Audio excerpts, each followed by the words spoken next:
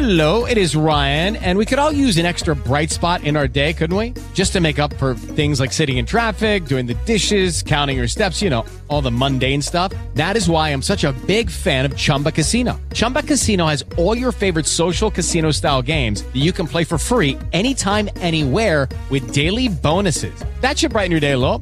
Actually, a lot. So sign up now at ChumbaCasino.com. That's ChumbaCasino.com. No purchase necessary. VGW Group. Void where prohibited by law. See terms and conditions. 18+. Hello, it is Ryan, and I was on a flight the other day playing one of my favorite social spin slot games on ChumbaCasino.com. I looked over at the person sitting next to me, and you know what they were doing?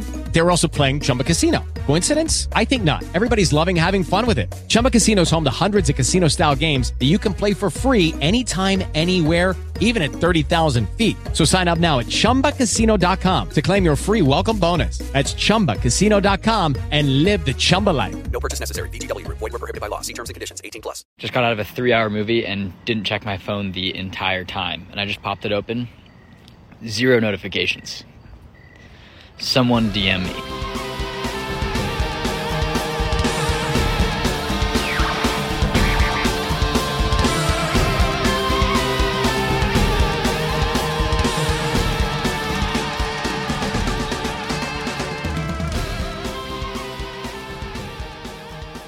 I'm a popper. You're a popper too.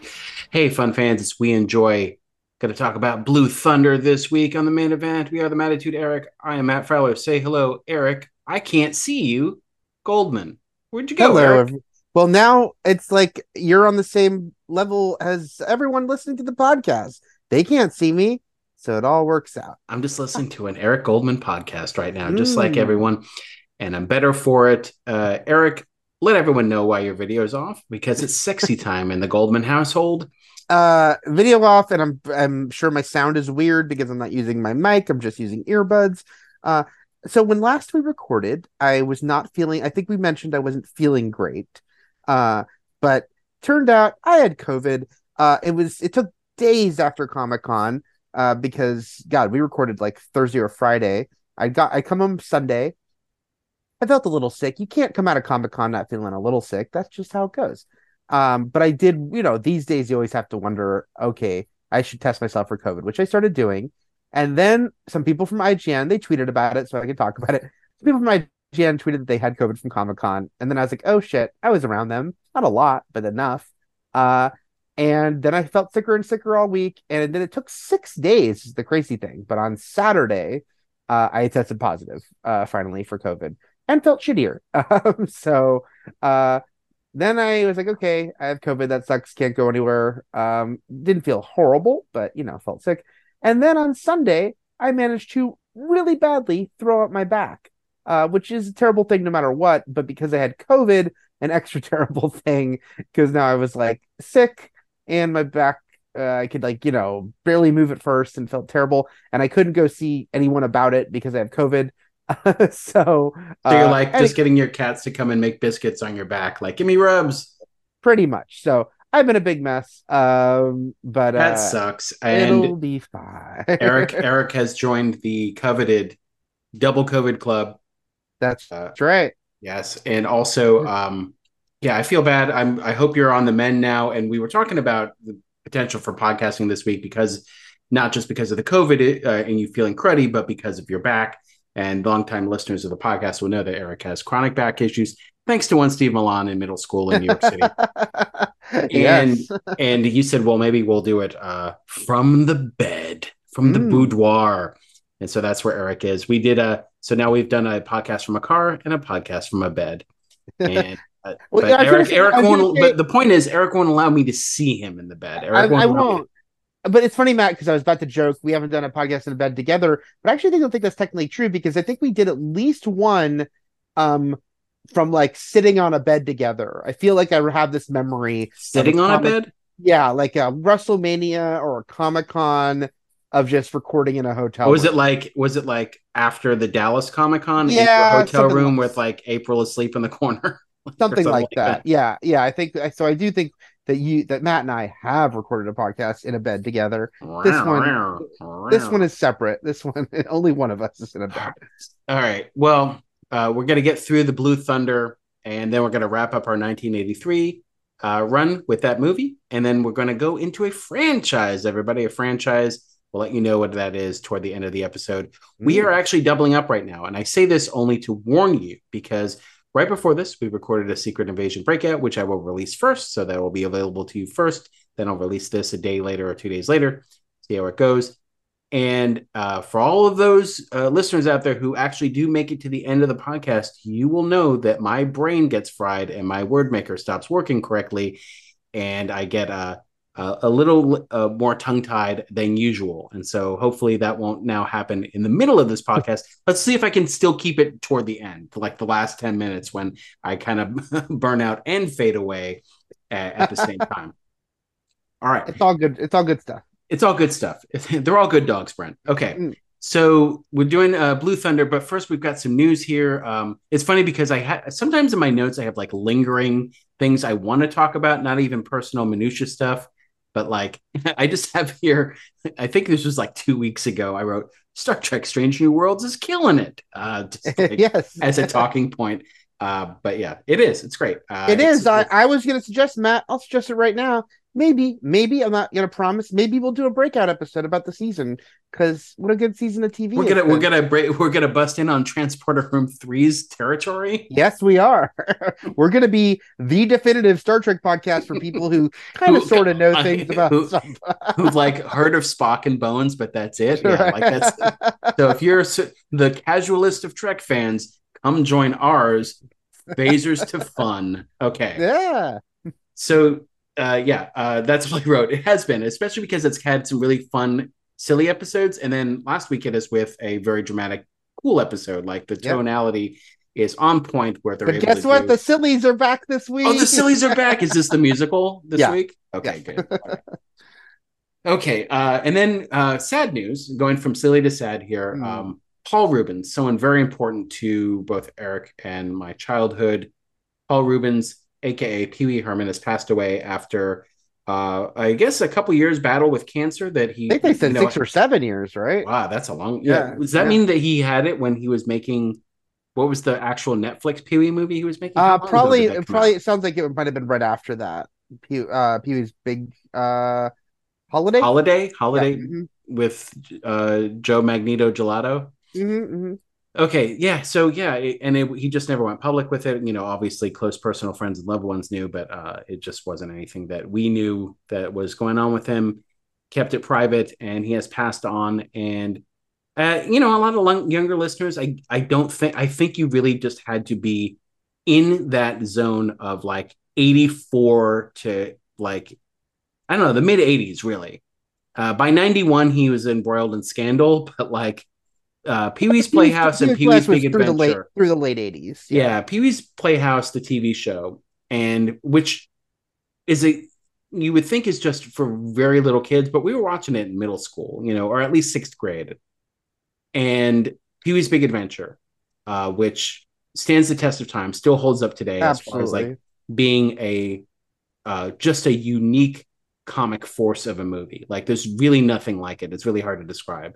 And Paul Reubens in general is just a very funny individual who's known for this persona primarily, but also would show up here and there on TV or like things like 30 Rock or I can't see, my word maker's already failing me. I'm trying to think of the vampire show that What We Do in the Shadows. What We Do in the Shadows. Which was a riff on his Buffy the Vampire Slayer.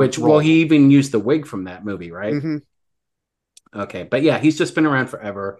Mystery Men, a lot of stuff. But anyway, those things in particular, and then just his overall presence, as far as like people who were pop culture ever present, omnipresent in the 80s, like a Mr. T or a Max Headroom or a Hulk Hogan or his very good friend Elvira, Cassandra Peterson. Someone else known for their longtime persona. Yep. Mm-hmm. And just people who just would be at things like MTV award shows or they were just everywhere. I don't think did he have an animated series? Not of his own. He did animated voices. He was Batmite on several episodes of Batman the Brave and the Bold. Sorry.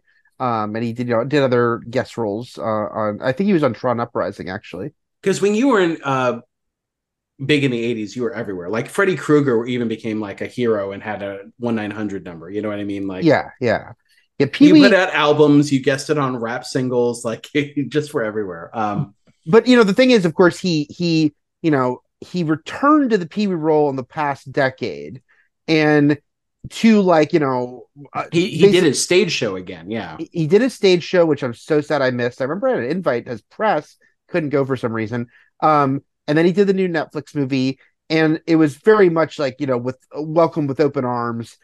Because generationally, yeah, people, it's like he was such, like all those people you mentioned. Also mentioned Weird Al, who I know isn't playing a character the same way, but it's like these like larger than life, like fun people that we grew up with, that they just like they've been there forever. And Pee Wee Herman was one of them. And so when he returned to the role of Pee Wee, while having done other roles where he was always really funny, like, I mean, he is so funny in Buffy the Vampire Slayer, the movie, which is not a great movie, but he's like one of the best parts of it. Which we'll talk about very briefly in Blue Thunder later. But yeah. Yes, but when he returned to the role of Pee Wee, it was just kind of a great thing to see that again, that he still could so effortlessly play that role, and just it fit like a glove. I remember quite enjoying the Netflix movie, which was definitely obviously doing a lot of the things of Big Adventure. It was a road trip movie again, yet also putting him in some very funny new situations and just showing that this character still was incredibly funny. So just to be someone who created a character that's that beloved and iconic is amazing.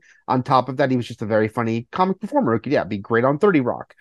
So yeah, just really an amazing presence. Obviously, everyone should pour one out. I don't know, what would you pour out? A foot long or something for Pee Wee? The Mr. T cereal. Yeah, pour out Mr. T cereal onto Mr. Breakfast and watch Pee Wee's Big Adventure. Catch episodes of Pee Wee's Playhouse, but also, would this be on Max, you think? It was an HBO thing originally. The stage show I used to love. The original stage show. I've never seen that. Oh, you should totally see it, because Phil Hartman's Sea Captain. Yep. So good. So for those who don't know, Paul Reubens came up through the Groundlings, and one of his collaborators, longtime collaborators, was Phil Hartman, who helped him actually develop the Pee Wee character together. They co-wrote the movie Big Adventure. Co-wrote the movie with him and another Groundling, and then also co-wrote the stage show, which Phil Hartman also starred in, and basically created the stage show after Paul Reubens auditioned for SNL and didn't get on. Obviously, Phil Hartman would eventually, but this stage show was sort of like where they poured their creative energies after that. But yeah, if it's on Max, you should check it out, because it used to be on HBO, just regular, like they would just air it on and off over the years, because it was made for HBO, or made and then aired by HBO. So, all right. And then let's talk about some news that just broke today, just a few hours ago, actually, regarding Scream 7. Eric, do you know why, before you mention who the new director is, do you know why Radio Silence is out? Do we know? No. It's so funny. I was going to tweet this week. I was thinking about why haven't they announced Scream 7? They announced 6 like 2 weeks after 5 opened and was such a hit. 6 was a bigger hit, so it felt strange that they hadn't announced it. And I guess it was probably just this whole like them not coming back thing. It does mostly, there's been a lot of the talk is just basically it was that it is ironic with the strike and everything, how things are going to all take forever now. But it sounds like it might have just been like them not wanting to make it their next movie, and Paramount wanting to move forward. So they're making that movie like a Universal monster movie. Melissa Barrera is in that movie. But it sounds like basically it's like, well, we're not going to really wait on another Scream movie, so they're going to just move forward. And when they did press for Scream 6, they were very like, hey, we want to see this series continue with or without us. So I kind of think they kind of knew they probably weren't going to do it at that point. That's weird, because I don't know, we're so ingrained and so used to trilogies at this point, and like, come back for the third one, round it out with something, especially because the first 3 Scream movies were supposed to tell this trilogy style story with the rules of the trilogy. Yeah. So we kind of feel like that from them, especially because they were so successful with this passing of the torch, and they get the formula, they get the movies. And so we're always going to be wary of anyone new coming in, and they were someone new who came in and worked. Yep. And But as far as replacements go, they did a pretty good job. I don't know. This guy is a little too handsome to be directing horror movies, if you ask me. Mr. Christopher Landon, son of the also extremely handsome Michael Landon, star of, I was going to say Last House on the Prairie. Little House on the Prairie. Last House on the Left. That would be a great one. A combination of Little House and Last House on the Left. Christopher Landon, who wrote, I think, like 4 or 5 Paranormal Activity movies, but directed Happy Death Day, Happy Death Day to You, and Freaky of his more notable recent entries. Eric, is this when we finally get Jessica Roth in the Scream franchise? How could it not be? How can it not be? That would You'll be so angry if it didn't happen. If it's all there. It's all there. Roth, who, I mean, I can't believe Jessica Roth isn't a bigger star. It seems insane. She's so talented and so pops in those movies. It's really crazy that she hasn't done bigger stuff. But if he doesn't put her in a Scream movie, come on. I mean, again, it did take Radio Silence to their second Scream, although it's scheduling. They wanted Samara Weaving in the first in 5. That didn't work out. They put her in 6. But hopefully everything aligns for Jessica Roth to be in Scream 7. So I am sad that Radio Silence isn't coming back, because I thought they did a great job with 5 and 6. And obviously, you know, they were so well received. But as far as like getting someone else that, you know, feels like a completely the right type of person as far as the horror comedy blend, you know, this is a pretty great choice. So it's a that's too bad, but oh cool, kind of mixture news. I'm looking at her projects in general, and she also just needs to work more anyway. So like, no, that's what I'm saying. That's the thing. It's like I don't know, but it's like, are people not casting her, or is she choosing not to do things? We'll never know. But like, she should be in more things for sure. I don't know. It's just so weird because she has a movie coming out. It's that one that Sam Raimi produced, Boy Kills World. Mm-hmm. With Bill Skarsgård, yeah. And she replaced Samara Weaving in it, actually. So it's just funny because I love Samara Weaving, but even there, Jessica Roth was not the first choice for that movie, and I'm like, it just seems like Jessica Roth should be the first choice for some movies. So, yeah, I don't know. Roth or We Riot is what we're saying, and we're a couple days away of finding out if this is all true. Basically, I think it's supposed to happen Friday that the Writers Guild is supposed to enter back into talks with the AMPTP. Well, they're gonna have talks about entering back into talks. No, that's even worse. This is all terrible. This is stupid. I mean, the thing is that because, you know, the writers have been on strike now for months. Yeah. And the whole thing is that the AMPTP has never even been like, let's talk again. And now the actors are striking. And a lot of people thought the actors would, even though they're the more recent strike, they'd get negotiations again first. So it's the one hope here is that, and the hope is that anything's happening at all, and that they are starting with the writers, who it seemed like they were just going to keep dismissing. But who the fuck knows? Well, they need the writers before they need the actors. So they need them to write the thing, and then they'll get the actors. They didn't seem to think that, but yeah, it's just, you know, as this thing is going on longer and longer, and you've got these big stars who are either on the picket line, or now there was that report about all those big stars that gave like $1 million each to like the fund for people that are like not working right now. Obviously this is a terrible name for a fund, but they should workshop that as writers is what I'm saying. But yeah, it just feels like, you know, they can posture all they want, the studios, about, oh, we're fine, but they're not going to keep being fine. So who knows? It's been, you know, because the crazy thing is we're about to hit the same amount of days as the writer's strike of 2007 to 2008. And the longest strike ever, I think, was the 88 one, but that's not that much longer. And a lot of people have been feeling, I mean, the feeling has been that this thing is nowhere near the end. No, I told you, we talked about that. I feel like this is going to go on forever. The forever strike, like the forever purge. I don't think forever, but I did feel like this could go to the end of the year. And so the fact this is happening at all, it's a tiny sliver of hope. It could mean nothing. People have pointed out that the negotiations in the last strike. With Lucky Land Slots, you can get lucky just about anywhere. Dearly beloved, we are gathered here today to... Has anyone seen the bride and groom? Sorry, we're here. We were getting lucky in the limo and we lost track of time. No, Lucky Land Casino, with cash prizes that add up quicker than a guest registry. In that case, I pronounce you lucky. Play for free at LuckyLandSlots.com. Daily bonuses are waiting. No purchase necessary. Void where prohibited by law. 18 plus. Terms and conditions apply. See website for details. Picked back up much earlier, but then the strike kept going because they still didn't get anywhere. They started negotiating again, and then it was still like, the same bullshit. So who the hell knows? But yeah, we'll see if anything comes of this.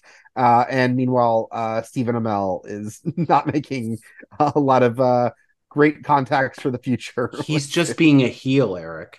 He's being a heel. He's just being a heel, and that's his only way he knows to promote his show, Heels. He can't promote it otherwise, even though he was at a Comic-Con or whatever. But yeah.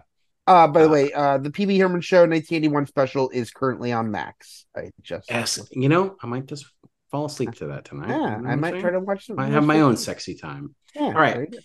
Let's get to some write-ins. Sam writes in, "Hey, Joy Boys. I've been enjoying the recent 83 run. It's a great excuse to catch up with old stuff I should have seen years ago. I was wondering if you guys have any thoughts on doing a director theme series of main events." Yeah, we do. We just don't know when or who, but that is not off the table. It's one of the reasons why we didn't pick any Cronenbergs, right, for the 83 run. And Matt, I didn't even talk to you about this, but Matt had written as maybe possibly what if we did Pee-wee's Big Adventure next week as a one-off. But that would ruin our Burton run. Yeah, but I want to do a Burton run. Yeah, and that's what I meant to tell you. A Burton run that wouldn't include the Batman movies, because that would be for a Batman run. So. Oh man, but then we do a Burton Batman, and then we branch out, and then it's like the branching Nexus event, and it's the bowl of spaghetti from the Flash, and we're like, it's a mess. Then Sam continues, "Are you going to be doing a Secret Invasion Breakout episode?" I was incredibly underwhelmed by watching it and excited. Matt loves it. Yes, I do. Go listen to it. Listen to me rant and rave about it. Mostly rant. Okay. Yes, we did one. It's up already, so go listen to that. But it's my fault that it's several days later than it would have been. My fault for being sick and broken. Stupid, sick and broken person. By the way, also, we assume you came home from Comic-Con feeling the crud, right? Yeah. We assume because others came home with the COVID. Yeah, that was the COVID. We'll never know where we get. Oh, we don't know for sure. The time, like when I got COVID. Look, I was cool before it was cool to be cool.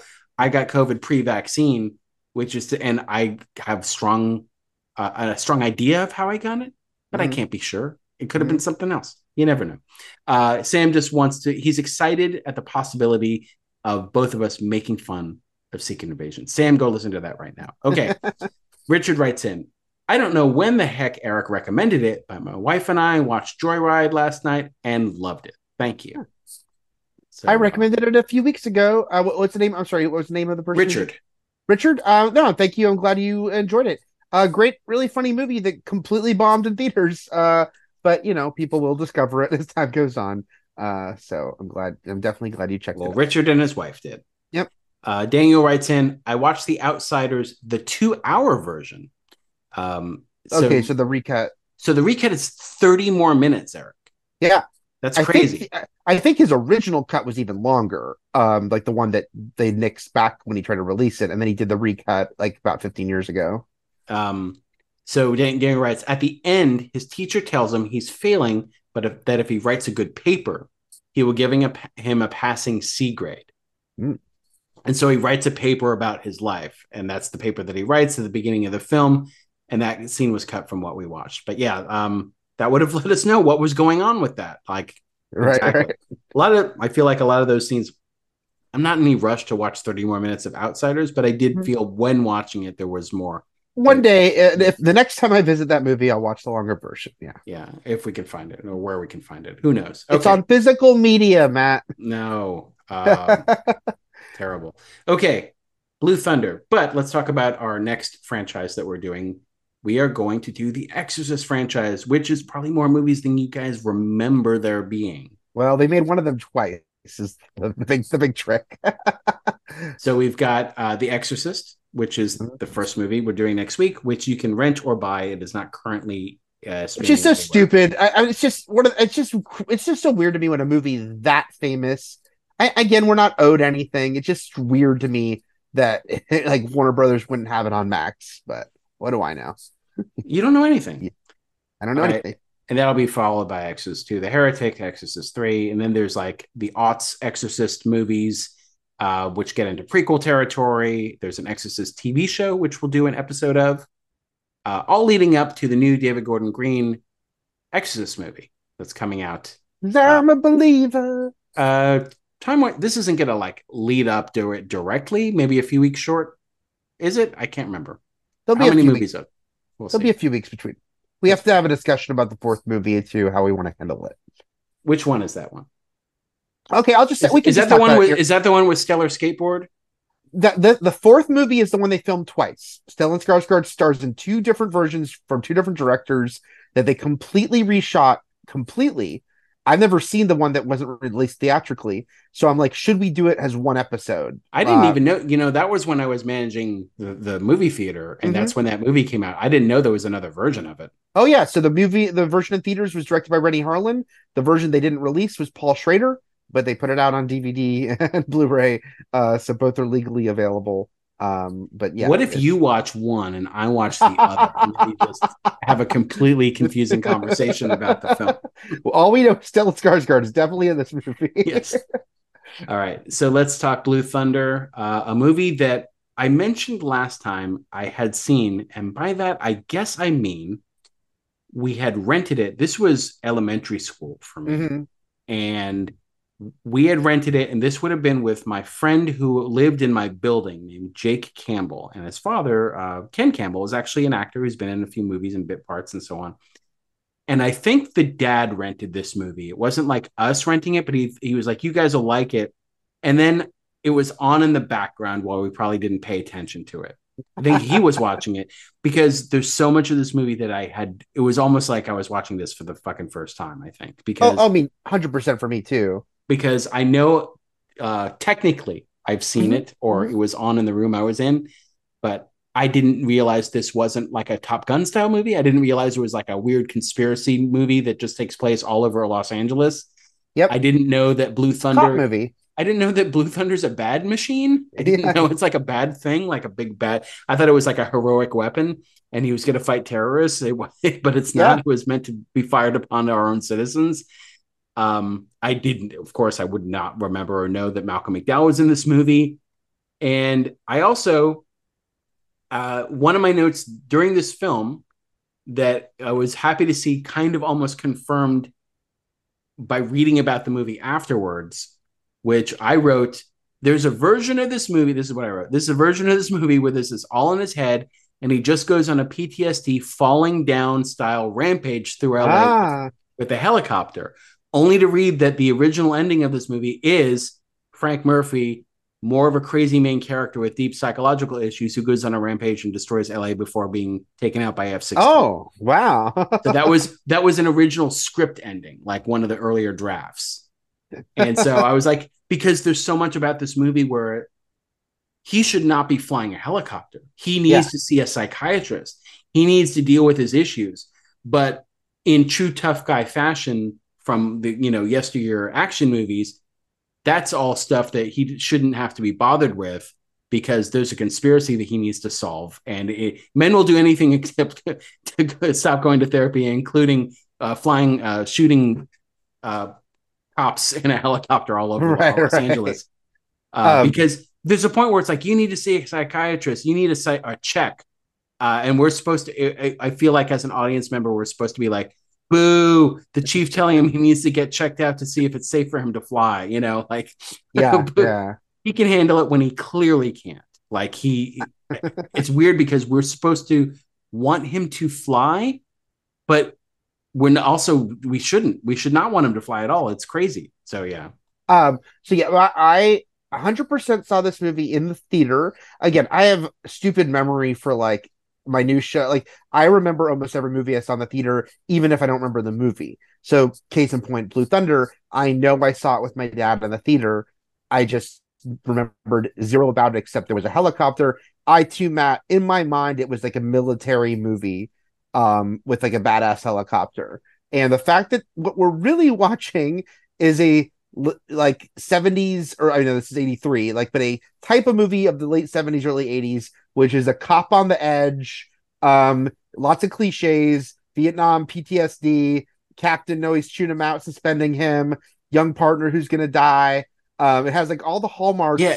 The chief actually says, "I have no ass left," because the old man just chewed it off. Like that line, like he says it. So it's a hard-boiled cop movie with this crazy helicopter of the future conspiracy going on. With the coolest action movie cop girlfriend you could ever ask for in a movie, where at the end of the movie, he's like, "I need you to go to the drive-in, dig through a dumpster, take the tape to the news station." And she's like, "Okay." And like, that's it. No, like, "Frank, what's this about? Where are you in trouble?" Right. You did. She's like, "All right." Like, well, when I realized that has had to be the only reason they had that bizarre scene where she endangers her son's life by driving the wrong way on the street to get back to the car, and she drives down the wrong side of the road because she missed the turn for Travel Town. And then I realized, at the end of the movie, she's going to be chased by cops and she's going to be like a stunt driver. And I was like, okay, that's, I guess, their justification is she's a crazy driver. And I think they're also trying to like alleviate she's unhinged too. So they clearly belong with each other, even though there's sort of like, we get the idea, basically they're an on again, off again couple because he's like distant and has trauma and stuff like that. But she's also not well. So it all works out in the end. Yes. And there's just certain there's some really weird, interesting things about this movie. But then there's also, like you said, the cliches where it's like, of course he meets the enemy from the past from the Vietnam War happens to be the one he squares off against. The rival pilot. Cochrane. And we also never really truly find out what happened in Vietnam. We know that we think he threw a guy out of a helicopter, but we don't know why he tried to get Murphy court-martialed. No, we don't know any of that. Like none of that is ever fleshed out. And then the other thing where he's like, does the finger guns and catch you later. And it's like, clearly that's going to be the thing at the end of the movie that Murphy says when he kills him. Like it's just set up in that way. There are things that just happen. We also don't know why he was a British guy fighting with them in Vietnam. Although it is funny that a big part of this movie is just Murphy and a couple other characters just mocking his British accent. That's so weird. So he's like, he like imitates Cochrane, like to comedic effect, as if he's insulting him. Yeah. Like he does the British accent back at him, and it's supposed to be a dig somehow.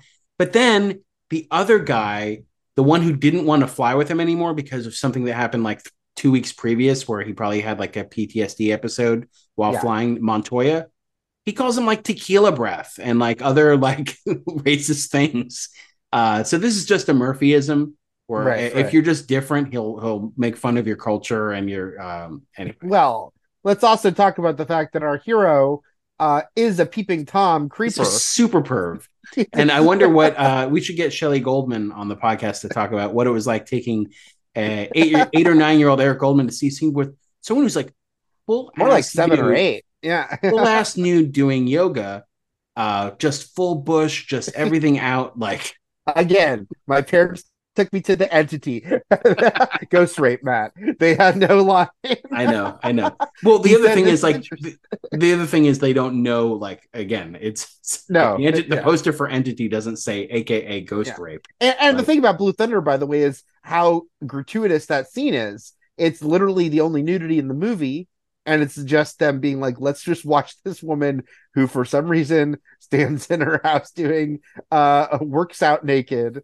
That's the thing is that like it's a standing date, right? Because they know if we go to Encino at 10:30, this woman's doing that, and it's also not the only time that Murphy's a huge pervy. No, because later when it's some like motorcycle cop that he recognizes. There's no real context for this. It's like, I know that bike. I know that guy.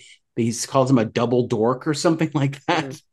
And then he just broadcasts the surveillance technology on Blue Thunder, listens in on him having sex, and then plays it through the loudspeaker. Yeah. What the hell? At least he found a partner who is even more into it than he was. And he's crazy too. He's like grabbing the screen. He's like the boobs. Oh yeah. He's like Jerry Lawler, like He's Attitude like, Era. he's like, oh god, yeah. I like the line in the beginning when Murphy sorry, Murphy says about he has an exact statistic for how many people are having sex. It's like a billion, blah blah blah, or And we're gonna see them all in order right now. No, but his statistic is a billion point blah blah blah are getting it on, and then he goes, the rest are waiting for Laverne and Shirley, which is so specific. It's like those are the only two choices. Well, because he's looked in everyone's windows and he knows he's like it's either sex or Laverne or Laverne and people Shirley, waiting very at their television set for Laverne and Shirley to come on. Also, of course, as a LA kid, I did love how much this is early 80s LA. Again, no idea when I sat down to watch it last night that would be the case because I had no memory of this movie. Very specific at the beginning when they go Burbank and Vineland liquor store. I go, oh, it's Circus Liquor, and then it is Circus Liquor, which is cinema's famous for Clueless because she stands where she there. gets rugged outside, yeah, with the giant circus clown. But it was Circus Liquor back then, so you get a glimpse of the clown in this movie. Yeah, there was great shots of the city in this. It really did feel like a character in the movie itself. It did, yeah. And then also great helicopter stunts in this movie. They did the T2 chase through the LA River before T2 did it. LA River, I was saying to Trish, who wasn't really watching the movie, but she was like in and out of the room as I was watching it. I was like, oh, they're that one, because the LA River, notoriously is like, it just looks like nothing. It's just concrete. But there's the one cool looking part, and it's where they drag race in Greece, and it's where the big race is in T2, and it's in Blue Thunder as well. The kind of wider area there that they do that chase through. There was a funnier movie here from a non-payoff standpoint if Murphy somehow didn't say "catch you later" when he blows Cochran up at the end. Like he just doesn't say it, and then so we get Cochran doing it 3 times, and then there's no payoff at the end. Yeah. Also, if Lyman Good, Daniel Stern character's name, if Lyman Good dies without ever realizing what Jaffo means, he does. It's in a message because when he gets killed, I'm like, oh, he never learned what it meant. But then we get the posthumous message he left for Murphy afterwards. He's like, oh, and I found out what this means. But it was more amusing for things that like clearly set up to not pay off. Right. But they did because Blue Thunder is Blue Thunder. Now, what about you, Matt? When I was watching the beginning of this movie, like the night on the job, obviously he's it's so weird because he says like welcome. What does he say? Welcome to air support, where it's like supposed to be this crazy job where honestly all they do is shine a light on people for the cops to shoot. But also that didn't. I thought at first, oh, is this movie just pure copaganda? Like because it's just like we are badasses. Look, everything we do kind of, yeah. It was there. It was 83, yeah. But I was saying, it turns out the movie is going to be about something else. But it is funny at the beginning because I'm like, is this just about like how awesome they are as cops and they get an awesome helicopter? I didn't know. What it was also sort of like. Hey guys, it is Ryan. I'm not sure if you know this about me, but I'm a bit of a fun fanatic when I can. I like to work, but I like fun too. It's a thing. And now the truth is out there. I can tell you about my favorite place to have fun. Chumba Casino. They have hundreds of social casino style games to choose from with new games released each week. You can play for free anytime, anywhere. And each day brings a new chance to collect daily bonuses. So join me in the fun. Sign up now at ChumbaCasino.com. No purchase necessary. VGW. Void where prohibited by law. See terms and conditions. 18+. Hello, it is Ryan, and I was on a flight the other day playing one of my favorite social spin slot games on ChumbaCasino.com. I looked over at the person sitting next to me, and you know what they were doing? They were also playing Chumba Casino. Coincidence? I think not. Everybody's loving having fun with it. Chumba Casino is home to hundreds of casino-style games that you can play for free anytime, anywhere, even at 30,000 feet. So sign up now at ChumbaCasino.com to claim your free welcome bonus. That's ChumbaCasino.com and live the Chumba life. No purchase necessary. VGW. Void where prohibited by law. See terms and conditions. 18+. Hey, isn't it also awesome that we're helicopter cops, which is something that nobody does movies or TV shows about? So it's kind of like, we got to show you how cool it is to be this specific in this specific arena of law enforcement. So he's like, welcome to air support. Things get watch crazy without their permission. There's nudity and violence and like all this cool stuff. And it's like, but in the end, it's funny because it's not like they shoot back at the people who are shooting at them. They just, again, They shine the spotlight on people for other people to shoot. And well, it's a plot point that they're not allowed to have weapons, and then we learn later Blue Thunder's going to change. They're not. Well, also that's the other thing is that again, Murphy should not be up there flying. Because even on this first night, he has an episode. And when they, but also like when they shine their light, because that's their thing, on the shootout by the pool, and Brentwood, I guess. Like one guy gets shot and he's like gets like a big like stylistic like falling into the pool like slow-mo cool looking death. So at first it just seems like it's like this is awesome. These guys getting all the bad guys. That's what we're doing here. And I don't know exactly. I think the whole thing was like obviously they were trying to get her briefcase because there was important documents in there, but also it was an assassination, right? They were trying to take her out because she was onto them and their project. I think she was part of a task force on urban violence or something. I don't know, but I don't know. And the messaging is all very weird because she's also, remember, she's like, let him go when they're she seemed fine. So did they kill her in the hospital? I don't know. But she gets shot. She gets shot right then when she yells, let them go. Oh, okay. But then, like, you know, ironically, she's like, I think it is an accidental shot, but she is shot by one of the guys. But I'm also like, wait a second, like, are we supposed to be like, oh, this bleeding heart wants to let these bad guys go? I don't know. It's all kind of muddled. I'm not sure exactly what we're supposed to take away from, all of that and what the exact plan was there. It takes a while before we get to the Blue Thunder of Blue Thunder. It sort of comes out of nowhere because... But don't worry, they really build up to saying the title of the movie when they say it. Yeah. First we get basically he's grounded, or he's not, he's chewed out by his chief again because he's flying over homes in Encino, and he was supposed to have a psych evaluation. What if he has a line to Daniel Stern about, I've been doing this since you were watching Bugs Bunny and gnawing on a fudge sickle? Yep. very specific, sure.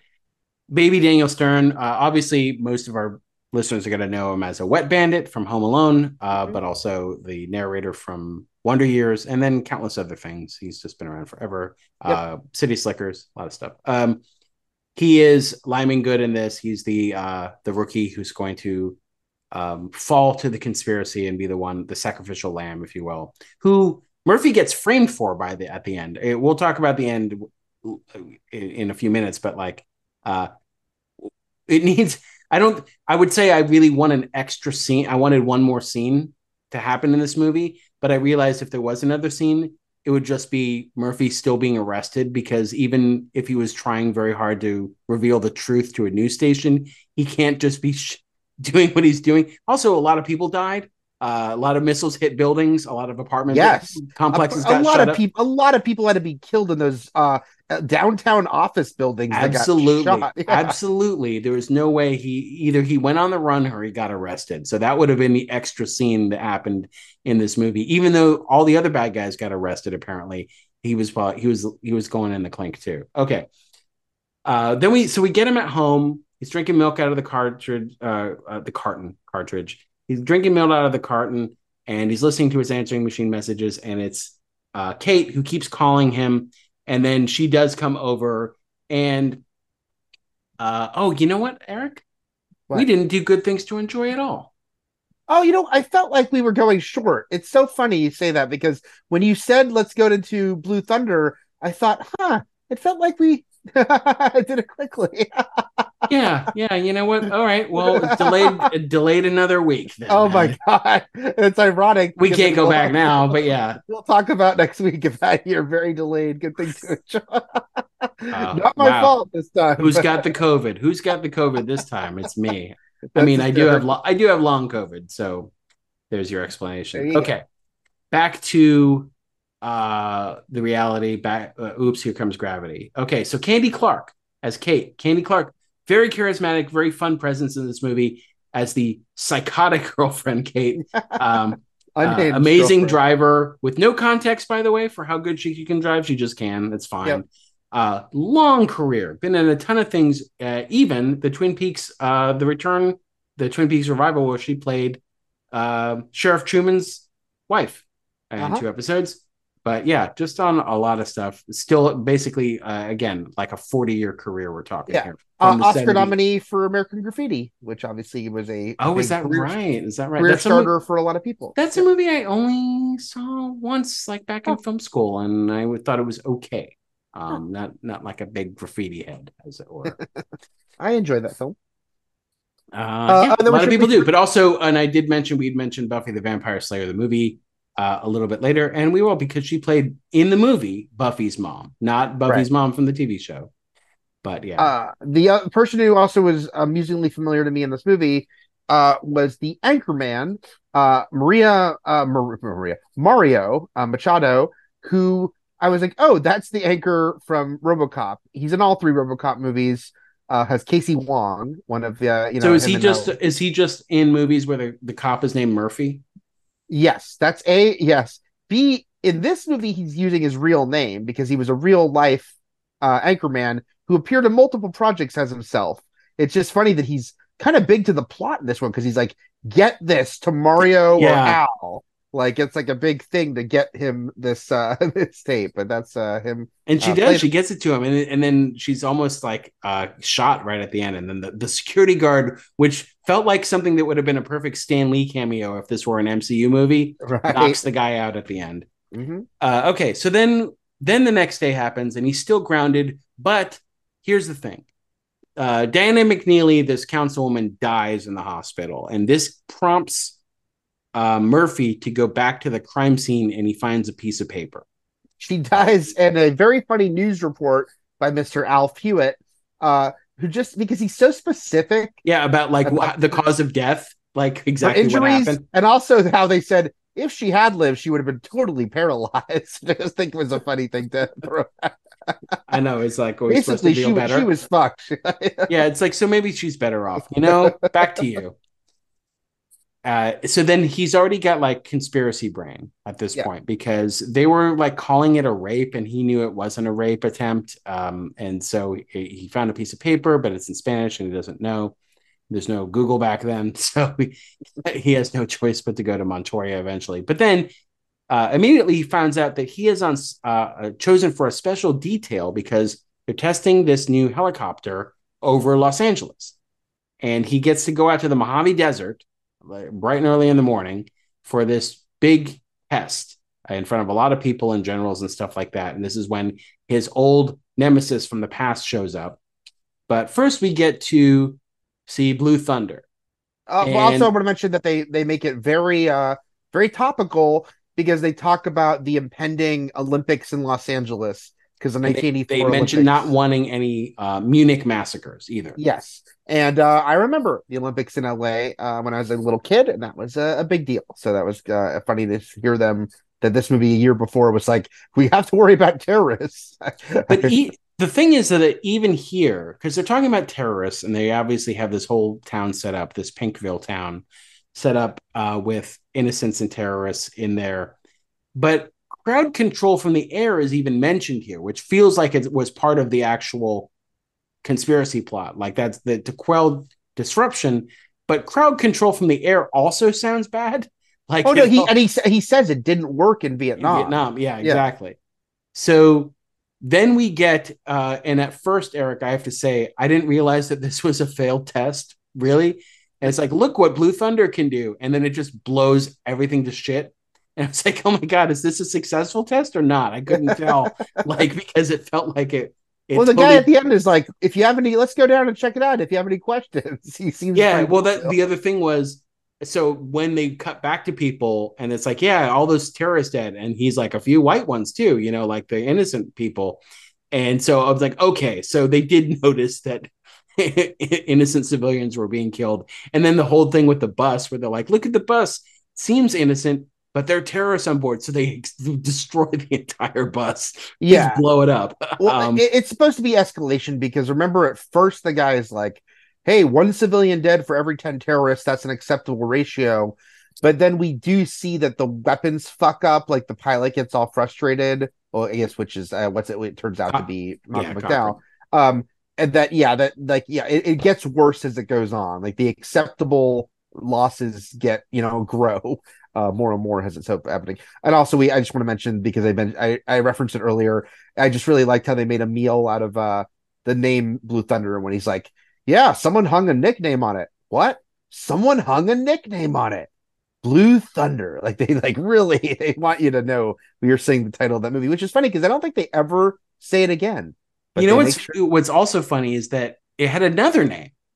Yeah. It was also called The Special, but then people decided that it had a second nickname, Blue Thunder's which is cooler. Blue Thunder. It's cool. But why even give it the first nickname? Why couldn't it have one nickname? Why does it have to have it be a second pass on nicknames here? Right. Okay. So Murphy is supposed to be the pilot flying this over LA. Why? Why isn't Cochran flying? I don't know. I don't understand the whole premise of this. Why isn't Cochran doing this? Also, the funny thing is that Cochran's like, first of all, he seems like he has veto power and he could just say no, but he's like, no, I'll take care of him. And so they do the thing where they fly over together and he trails him and he sabotages Murphy's helicopter so that it actually fucking crashes. Now, I thought, there were two reasons he did that. One was to discredit him, and so that, hey, you crashed this fucking helicopter, there's no way you're flying Blue Thunder. Or B, he's kill it. It was like, maybe he'll also die. He will also die in the crash. That would be also acceptable. But the funny thing is, he totally crashes. No sabotage is ever proven, and he still was like, well, where's Blue Thunder? Where's Blue Thunder? Like, next. I was certain that he was out, but then they were just like, all right, see you tomorrow. Good old Murphy. It was just more of a humiliation type thing, I guess. Like I'll get him. And the funny thing too is that I couldn't tell at first when the people rushing into the construction site were going to rescue them and see if they were okay or if they were pissed. Turns out they were pissed. They were both, I think. It was a little of both. Like they were they were pulling them out, make sure. Yeah, so they can kick their ass. once they knew they were okay, they're gonna kick their ass. He's like, I hope you're not dead because I'm gonna kill you. All right, so then we get that the Kate's a batship driver scene where she misses one exit, so she decides to fucking play Fast and Furious franchise down the freeway with her kid. I was also very excited by her 1980 Disneyland parking sticker that is very prominent that you see in her car. I wish Blue Thunder had fucking flown over Disneyland and lit it up. No, for a second, because it turns out they're going to Travel Town. I'm like, are they going to Disneyland? But they were not. And then he starts getting this note translated by Montoya, and there's strangers in the barrio making trouble. There's some mention of Thor, which turns out to be a project. Which code name means nothing to people in 1983. Doesn't, except unless you read comics. But yeah. Well, it is funny, by the way, because they never even say, "Oh, the Norse god," even though clearly, that would be why it's in the script. Like one of the writers put it in there because of the Norse god. But they find out what an acronym, but they never say that that's the name of a Norse god. Murphy falls asleep reading a book to Kate's kid, but she can't find him for a while in the apartment. She's looking for him, and then she's just like, is this something kinky? But then she finds him, and while he's asleep, he's dreaming bad Vietnam dreams. Yep. And then the next day happens, and he still gets to fly Blue Thunder. I was very shocked. Which made me think of, did you watch Wonder Shows? And you must have watched Wonder Shows. Some of it a long time ago, yeah. I was thinking a quote, "You're never too young for a Vietnam flashback." We get to go over the system. Him and Lyman Good get to go over the helmet controls the turrets. Then there were these recording tapes, these all the new tapes. Ways they can perv on people. Yeah, and I don't understand the erasing system or whatever it meant. All I know is that I didn't need to. I guess by the end they just needed to get me the tape or whatever. Yeah. But then it's bulletproof. It's got armor. It can and it's got all that surveillance. It can zoom in. It can listen to people. Really cool, man. Yeah. And it cost a whopping $5 million. It cost 2.5% of Quantumania. That's still we joke about Mission Impossible 2 and how it seemed too low even for the time. This seems too low for the time. It does. Like 5 this million. is Yeah, absolutely. this is years after there was a TV show called The $6 Million Man. So You it tell feels me like that human being cost $1 million more than this helicopter. yeah, that in mid-70s. Yeah, it seems like this should have cost more than that. Because they wouldn't seem like a huge loss when he makes a train smash into it at the end. I'm like, all right, 5 million.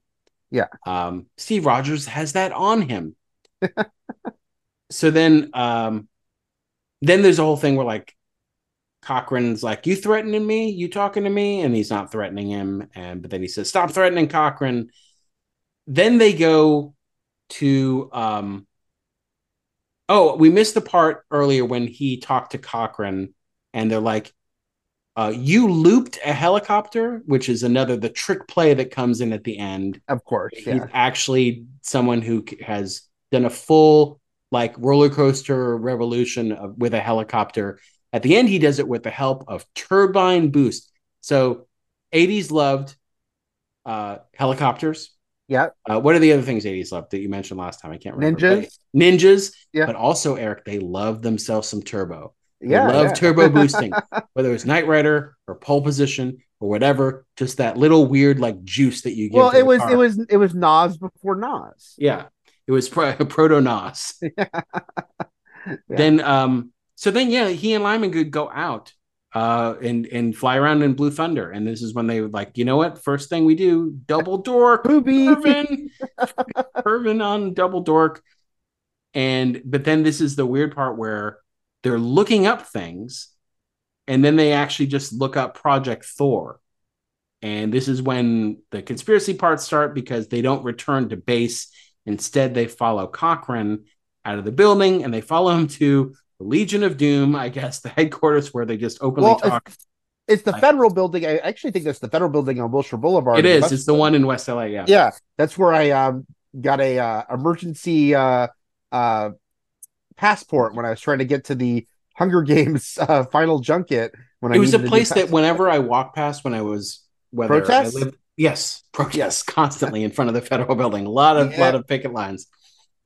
So, but yeah, then they use their infrared and their microphones to capture for a meeting of the bad guys, just being like, "Here's our evil plan." Yeah, should we kill Murphy? Let's kill Murphy. All in on killing Murphy. If I order a little bit of kill Murphy for the table, will you have some? I definitely endorse killing Murphy. Yes, I definitely do. But like, can we kill Murphy twice? Is what I'm asking.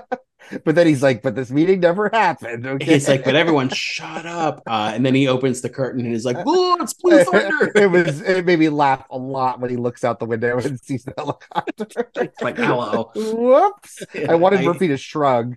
I wish he was drinking something into the spit take on the window. It would have been great. No.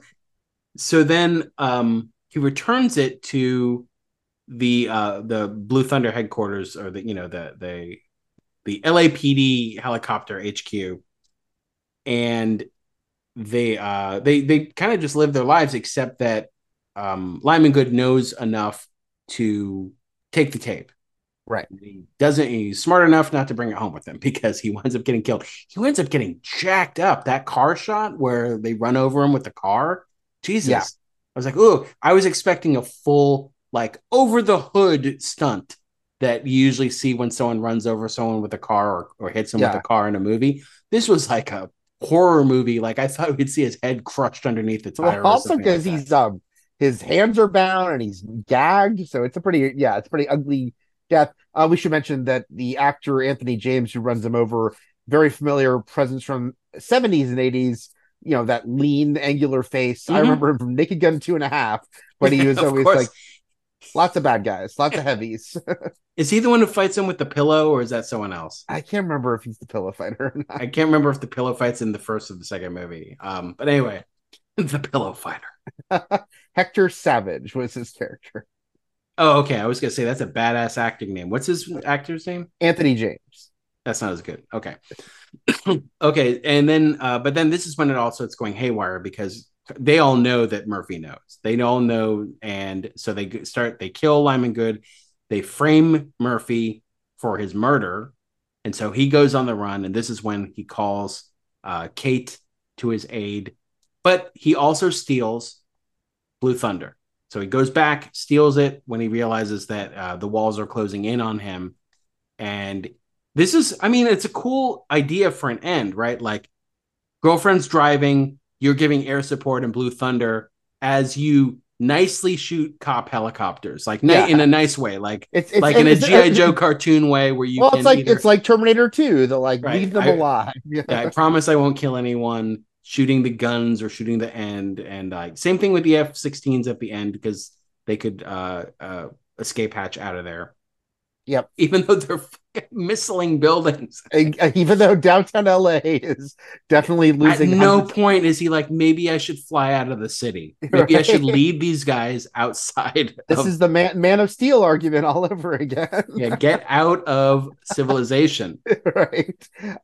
In a movie that is very specific about LA and started out with the Vineland and Burbank Boulevard liquor store that was a real thing. I was surprised that they say go to the drive-in at Riverside and Victory, which isn't a real intersection. Those streets are, but they don't intersect. So I did look up what drive-in they're on. I don't know why they didn't just say the real street. It was in Burbank. The Pickwick Drive-In Theater closed in 1989. It was on Alameda.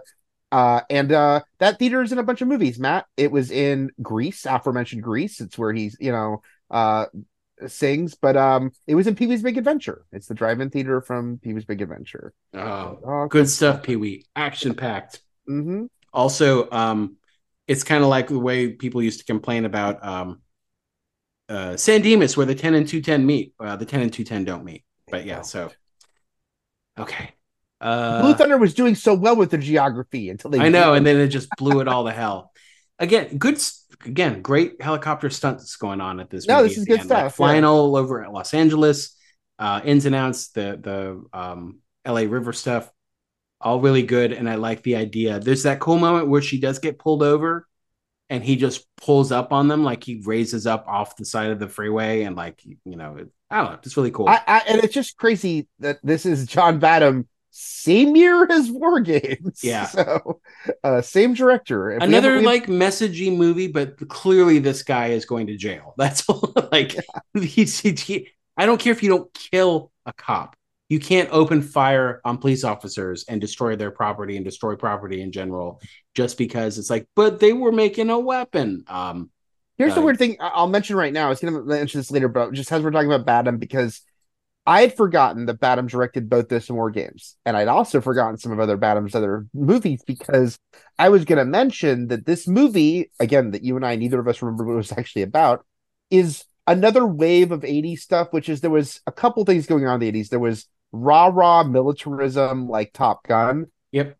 But then there's stuff like this movie, War Games, and the other movie I was going to mention, even though it's a more comical version of it, is Short Circuit, which are, we better be careful of this new technology. It could be used in nefarious ways. Now, Short Circuit, of course, is about a robot fighting against that. John Badham directed all three of those fucking movies. And I didn't even think about it. He had a message and he wanted to get it out. He was definitely scared of they're going to kill us all with this shit. I'm wondering, because James Cameron, is of the same technophobic ilk as much as he loves technology when it comes to movie making. Oh, right. Yeah. That like, you wonder if something like the LA River Chase inspires T2. Maybe. I don't know. You don't know. I mean, but yeah, that's why I picked this movie, because there was no other animated movie to pick and there was no other sci-fi movie to pick. We had done a John Badham movie first. I figured we'd do one last. Big year for the bad man. And but yeah, so yeah, this whole thing at the end, because eventually, they call in the F-16s. Then he's supposed to be outmatched, but he's still not outmatched. He has to like basically make the missiles blow up other things. We hope everyone got out of that little Tokyo chicken factory. It completely exploded. Chickens went everywhere. Yeah. What was the name of that barbecue place? Amos. I said that's right. Amos Barbecue. I typed goodbye Amos's barbecue. Goodbye Amos's barbecue. And then I typed that's my favorite line from Candle in the Wind. And then I typed the very next thing I typed is I guess a bunch of people just died when that missile hit that building. Yeah, well, the thing is, so they play the lip service of they show a few people running out, but clearly there's a full staff going at Amos Barbecue. It's famous Amos Barbecue. Now, the weird thing is, of course, inevitably, we're going to get McDowell and getting into a helicopter too for a face-off.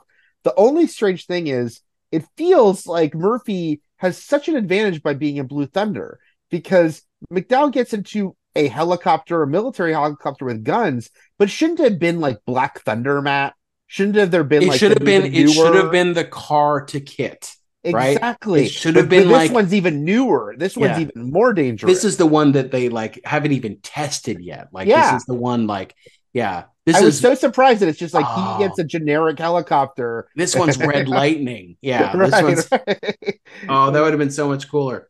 And then that would make sense why he needs to pull out the trick play to get behind him. Yeah. He's like, it seems like everything Thunder does, Lightning has a counter for.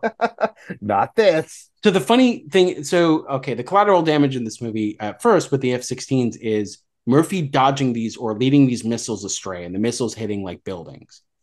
But when Cochran comes in and starts shooting him, Murphy sets up a trap for him. And he's like, I'm hiding right here behind this building. And when Murphy comes by, I'm going to shoot the shit out of him. And he does, and he misses, and he just shoots a building.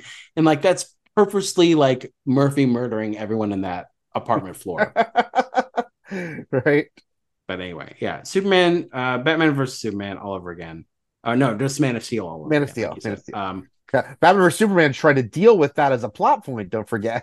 That's true. Well, what we don't see in this movie is Bruce Wayne down on the ground, looking up at the gods in the sky. At the Wade building that he just shot up. That's what that big business building was. That. But yeah, and then after basically she gets the tape to the news station, they actually start watching it and they listen to the evil shit that's happening. And then they were even like, hey, maybe lay off that there's a sniper loose in LA stuff. This Murphy guy's onto something. But he kills Cochran. He says, catch you later. And then he's like, I'm taking away your weapon. No one can use this ever again unless they spent $5 million. Right. And then he puts it on the track. Good thing the government doesn't have another $5 million. He's like, oh, that was our last $5 million.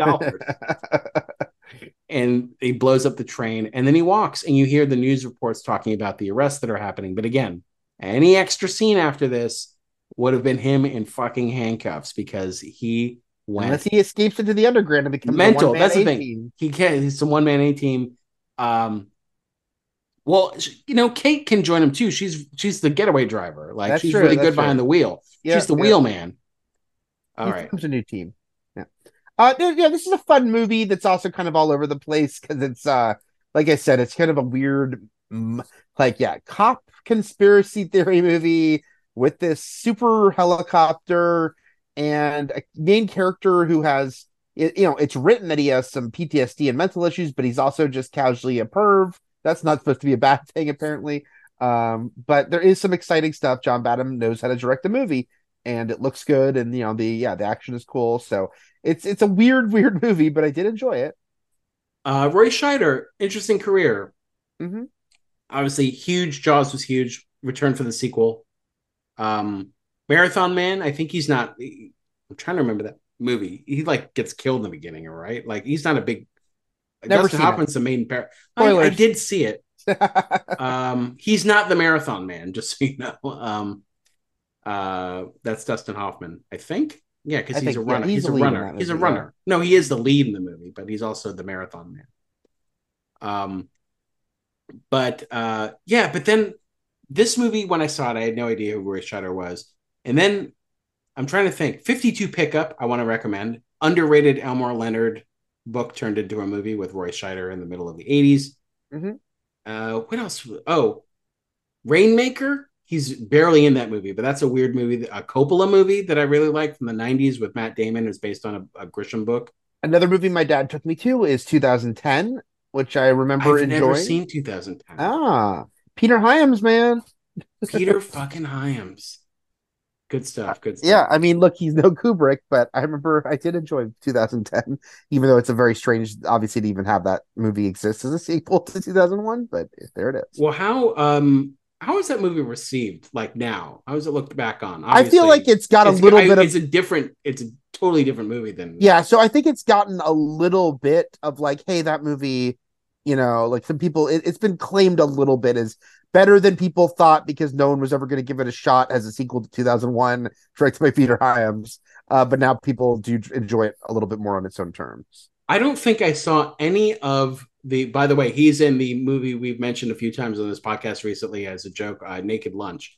But I didn't see any of the like post 2010. I saw 52 Pickup, but I didn't see like Night Game or The Russia House he was still making these movies, but like or The Fourth Wall that he did with Jürgen Prochnow. Yeah. But like, I don't think I saw him in anything until the late 90s with The Myth of Fingerprints. I think it just went on this huge Roy Scheider drought. I just refuse to watch Roy Scheider. Oh, she mentioned The French Connection that he was in. That was before Jaws. I wanted to mention a little more about John Badham though, just because he is just interesting. Like obviously his biggest movie, Saturday Night Fever. One of those we talked about this, I think, with War Games. Like he was a journeyman director as far as like not a distinct visual style, but just like very good, like shooter, very well-made movies. He had other hits, Short Circuit mentioned, Stakeout and its sequel, a movie I really like, The Hard Way, with Michael J. Fox and James problematic Woods. actor James Woods. Yeah, but good but problematic actor James Woods. The interesting thing about Badham is he had about 20 years of directing big studio movies. And then he just directed CW shows. Well, not just CW. I know a lot of stuff. USA. The Shield, Arrow, Nikita, Heroes, Supernatural. All this stuff. And then, his last credit is 2018. Look, the guy's 83. I hope he's enjoying a nice retirement. But he directed a lot of TV, including a lot of TV that, people listening to this probably watched. Terry Metalis' 12 Monkeys. Well, it's interesting if when he stopped. Look when he stopped directing TV and when he started. And in between was all of his big movies. So it's like he stopped 74, he stopped directing TV, and then he picked it up again with The Shield in 2003. So, right, because look, a lot of people start in TV, and he was directing TV episodes the same time as Spielberg, including Night Gallery, which is a show Spielberg directed on. It's just like Spielberg didn't go back to TV after 20 years. Obviously Spielberg's at a different level, but John Badham, good director. It's just interesting that he ended up going back doing so much TV. I remember seeing his name on a lot of these shows now. I'm like, oh yeah, Nikita, Supernatural. Be like, John Badham directed that. But John Badham directed I consider to be the lesser of the two skydiving movies that came out around the same time, which is he did Drop Zone, and the one that I liked was Terminal Velocity. But yeah, and then the last movie of his I would have seen, chronologically, because I've never seen 1997's Incognito with Jason Patric, but I have seen Nick of Time with Johnny Depp. I never saw that. Wasn't that supposed to be a real-time movie? Yes, it was the first time I'd ever seen something touted as real-time. Obviously, 24 would make this very mainstream. But yeah, this was the first time I remember being, that was a big selling point, was this movie would be, from the moment, this normal guy gets caught up in this crazy situation, we will watch the movie in real time.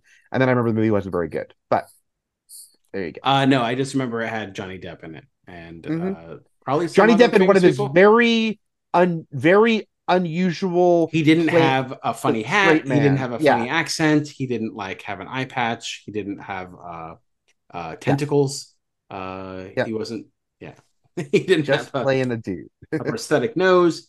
Maybe if it done those other things, it would have been a hit. But didn't have knife hands. Yeah, it's all good. They just felt the gimmick was enough. And he's like, I don't need the gimmick is the star, not my craziness. But yeah, John Badham, still alive. Enjoy yourself, John Badham. But I am glad we bookended with the Badham, the government's gonna kill us movies. Oh my goodness. He directed no he didn't. What did he do for Starman?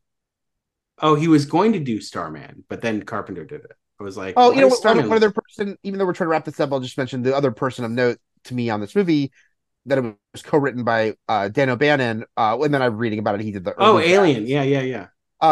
Alien, of course, and then he wrote and directed a movie I recommended somewhat recently on this podcast, which is Return of the Living Dead, one of my very favorite movies. I mean, Alien 2. So Dan O'Bannon, who doesn't have like a shitload of credits and died sadly young, but not young, but but doesn't have as many credits as you'd think for a guy who had like huge part of like some major movies. But so I was interested to read that he did the early drafts of this. I wonder how different his early drafts are from the movie.